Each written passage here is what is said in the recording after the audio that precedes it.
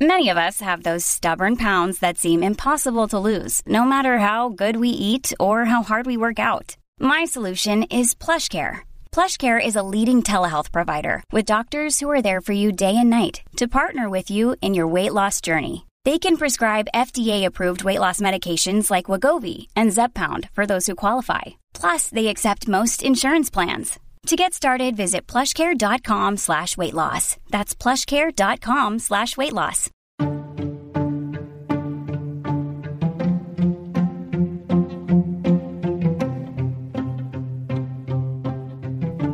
Welcome to Law Junkie Show. Last week, November the 1st through the 4th, was week 9 of the Elizabeth Holmes trial. Some of the witnesses in this case have been in a position to reveal maybe just slightly less than flattering pieces of information about themselves regarding their roles at Theranos. For example, take Dr. Lynette Sawyer, who worked as the lab director for 6 months without ever meeting Elizabeth Holmes or stepping foot in the lab she was hired to oversee. Now, some might say, well, she was only there 6 months before she quit and realized something was off. And others might say she was there for an entire 6 months collecting a paycheck for simply signing papers for a lab she never saw before she finally realized something was off. Some would say that agreeing to sign anything without seeing the lab is questionable, kind of maybe unethical. Now, she's obviously not the one on trial here, so she's protected. That means if in the future she believed she was not hired for a position, or let's say she thinks she was let go of a position due to what she divulged on the stand, could she take legal action? That is a very interesting proposition, because typically, if you're not hired for something, you have legal recourse if it is based on a protected category. A protected category is something like age. You can't have age discrimination. Gender, sex discrimination is illegal in hiring. Nationality, that's a protected category. Religion is a protected category. Your truthfulness about how you've done a previous job is not a protected category. She would need one of the protected categories to have been violated for her to pursue a claim against an employer for not hiring her. Now, once you've been hired and you're terminated, that's a different set of circumstances. So if she gets hired at a new job, for example, and 3 months in or 6 months in, they terminate her saying, oh, we found out that you were basically committing fraud. Basically, not saying that you are a fraud or that you did commit fraud, but you committed something that looks like fraud because you were signing off on documents when you never even viewed or visited the lab. That looks bad. That to us shows a pattern of conduct that we don't see as fitting our company. So in states like California, we have at-will employment, and depending on what her employment contract said, they would potentially be able to terminate her upon discovering that information. So Ms. Sawyer is potentially going to have a hard time getting a job if a future employer is worried about the fact that she was signing documents for 6 months as the person overseeing the lab and responsible for the lab and never visited the lab. This could potentially damage her future employment opportunities.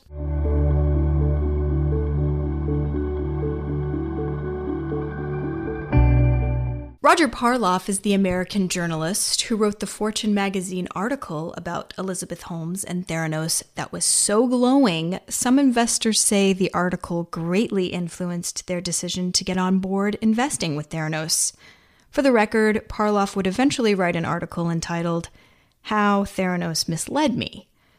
Ahead of Roger Parloff taking the stand, the defense asked that he turn over his notes from the original article about Theranos. Now, wouldn't that be protected by the First Amendment? A magistrate judge had already denied this request, and they filed another motion through Judge Davila, asking again for these notes. Was this an example of the defense trying to really show how hard they're working and doing their job as tough lawyers, when they ask for things or object to things that seem obvious that they will be denied?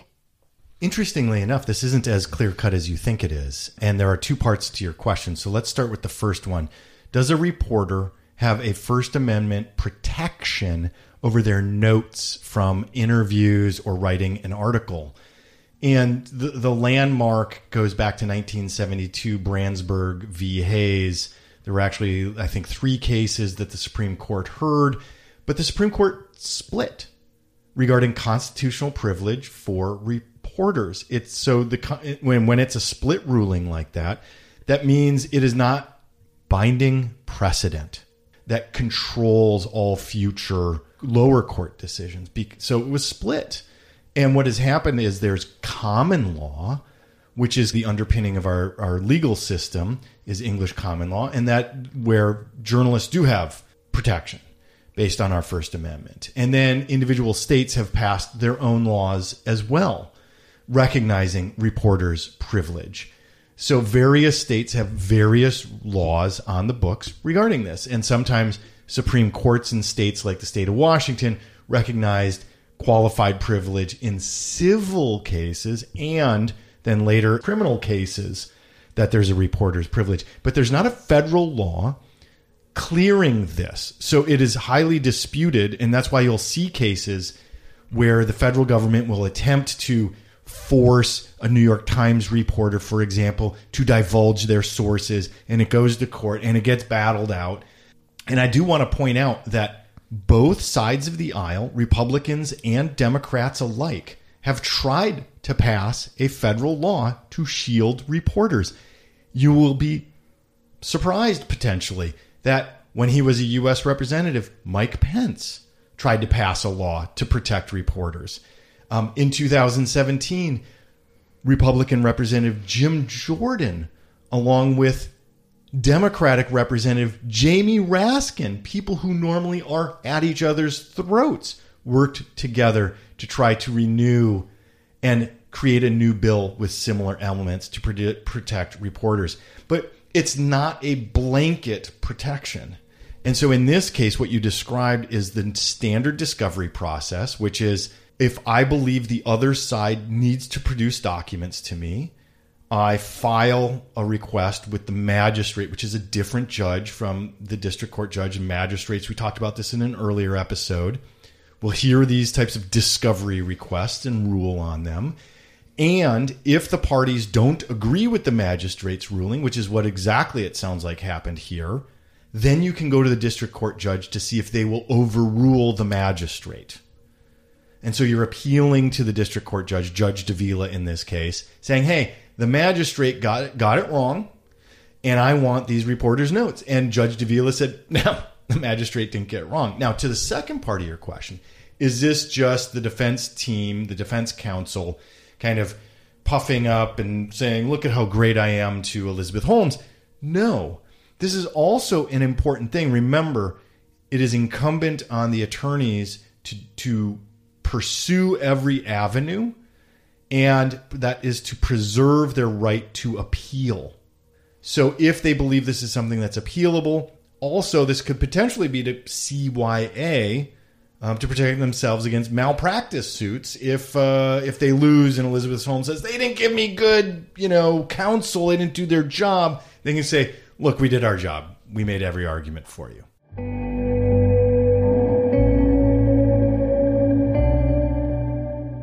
A witness for the prosecution, referred to in court by the initials BB, was scheduled to take the stand on Thursday, November the 4th. This witness, BB, was a patient of Theranos who had received puzzling results from his Theranos lab blood test. We did not hear from this witness for the prosecution after all. Why? The prosecution? Oops, they listed the wrong test that BB took on their court papers. What happened here? But also, why isn't this slight error easy to fix and just move on? It sounds like barely worse than a typo. And while, yes, this does look bad for the government, and yes, they did already lose the Theranos database information, but why is this enough to derail having this witness testify? This is the judge's domain. So Judge Davila is in control of this, and it is his discretion to allow modifications to things like a witness list.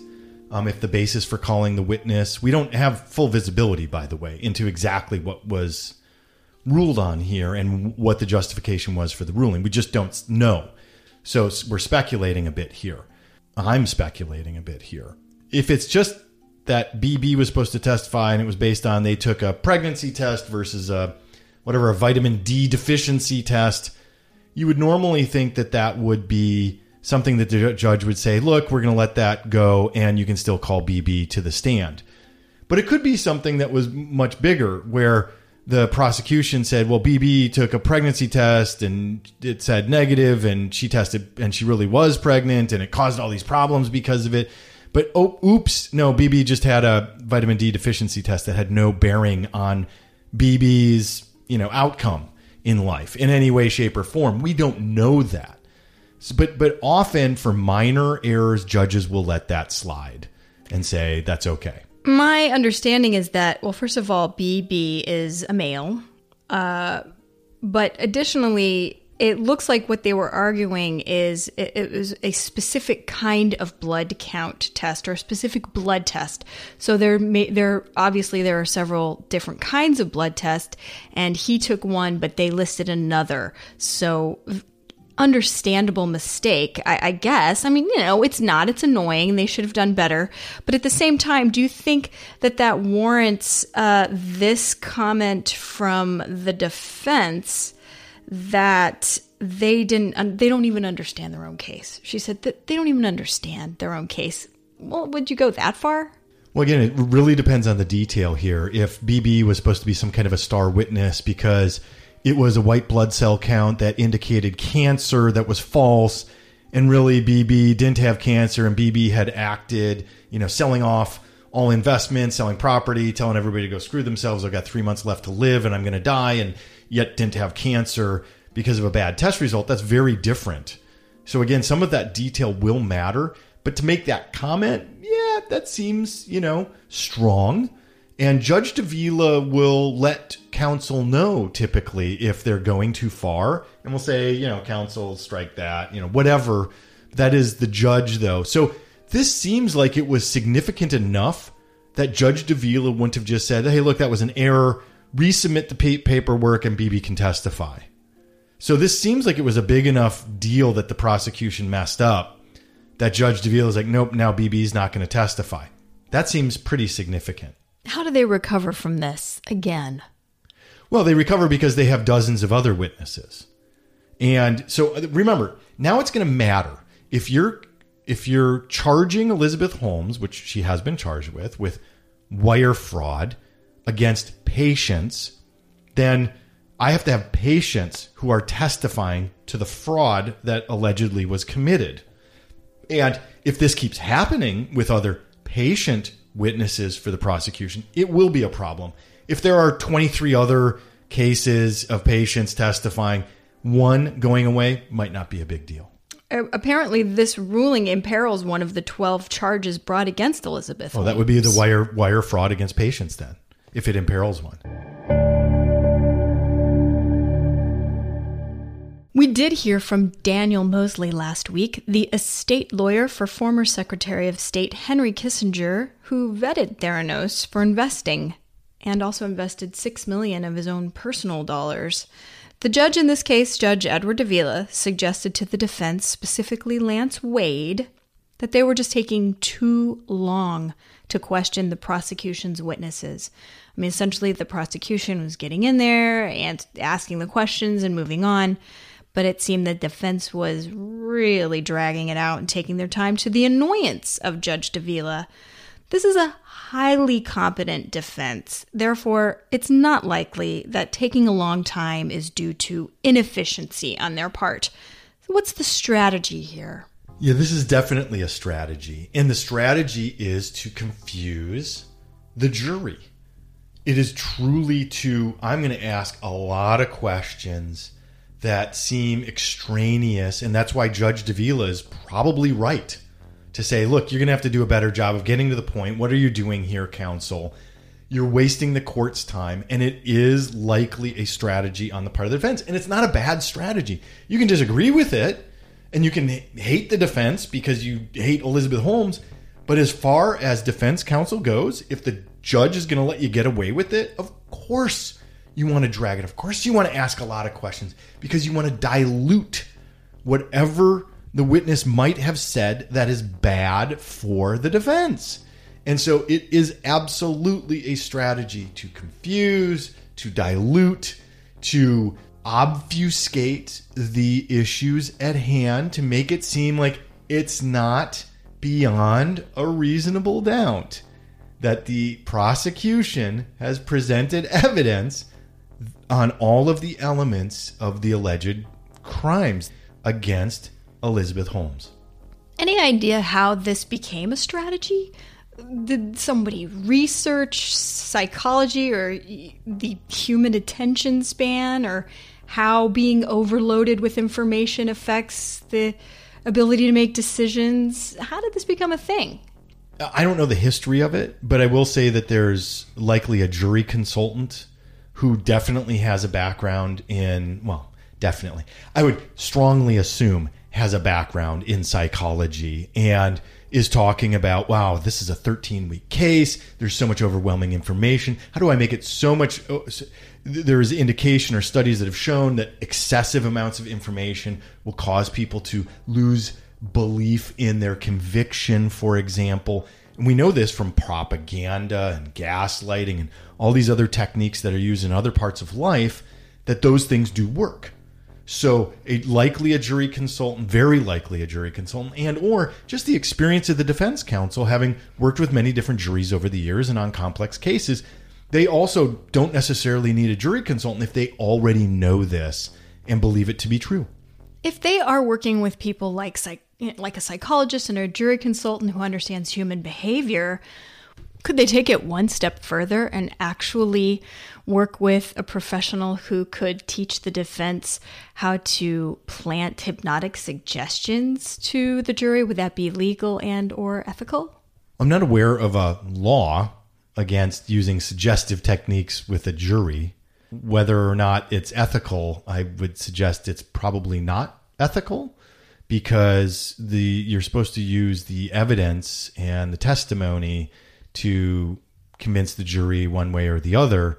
However, I would suggest that there is significant amounts of psychology and NLP that is employed, because if you're on the defense, your job is to protect your client and to give a vigorous defense and advocate in the strongest way that is legally possible for your client. And that is, and especially in a criminal case, you're talking about taking away somebody's liberty. And our system is set up, and we have a Sixth Amendment to our Constitution protecting your rights when you're charged with a criminal offense and the government can put you away. So legally, I don't know of anything against it. Ethically, I think people would argue that it's maybe not ethical, but I think that's up to the individual. Thank you for listening to Law Junkies Show. Please subscribe to us on Apple Podcasts and on YouTube. Write us a review on Apple Podcasts if you like what you hear. Follow us on social media. We're on all the platforms, and visit us at lawjunkieshow.com. You can send us a message there on the contact form or at info@lawjunkieshow.com. We love your suggestions, your comments, your questions, and your ideas for upcoming episodes. Disclaimer: Law Junkies Show, including its guests and hosts, are not giving out legal advice, but discussing general legal issues. Law Junkies Show does not guarantee that the legal issues discussed are fully accurate, and it's not specific to whatever legal issues you may be experiencing. None of this advice is to be acted upon in your situation. Please seek legal advice from a licensed attorney in your jurisdiction for your individual legal matter.